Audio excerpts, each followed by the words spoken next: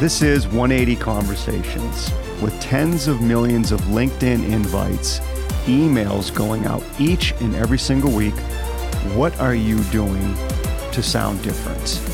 It's all about engaging your prospects. But to engage your prospects, you're going to have to think different and you're going to have to sound different. Let's go.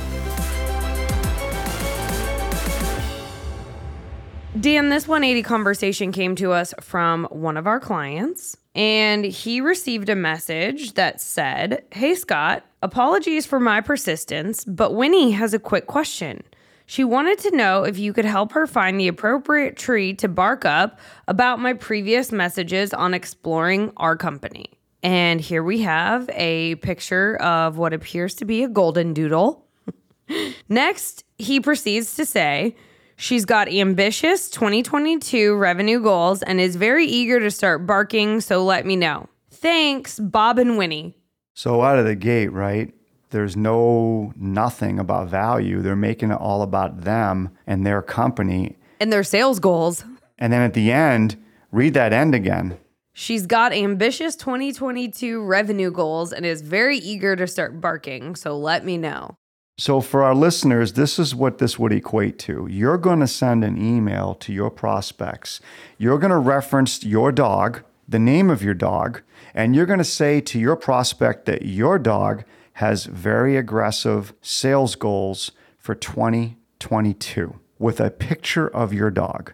For our listeners, I just want you to imagine one of your prospects opening up that email, seeing and reading that message from you. What do you think that's going to do to your brand? What do you think that's going to do to the trust of them potentially inviting you in?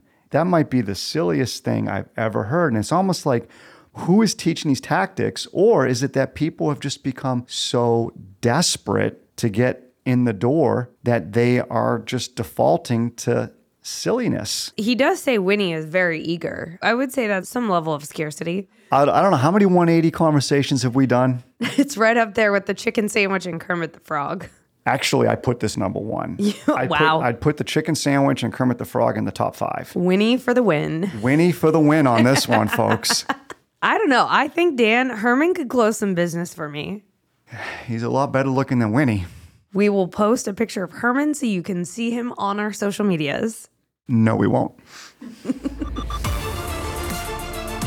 If you're ready to get uncomfortable and level up to high performer status, find out how you can change the conversation by sending us your sales outreach via email or voice recording at podcast@lapin180.com.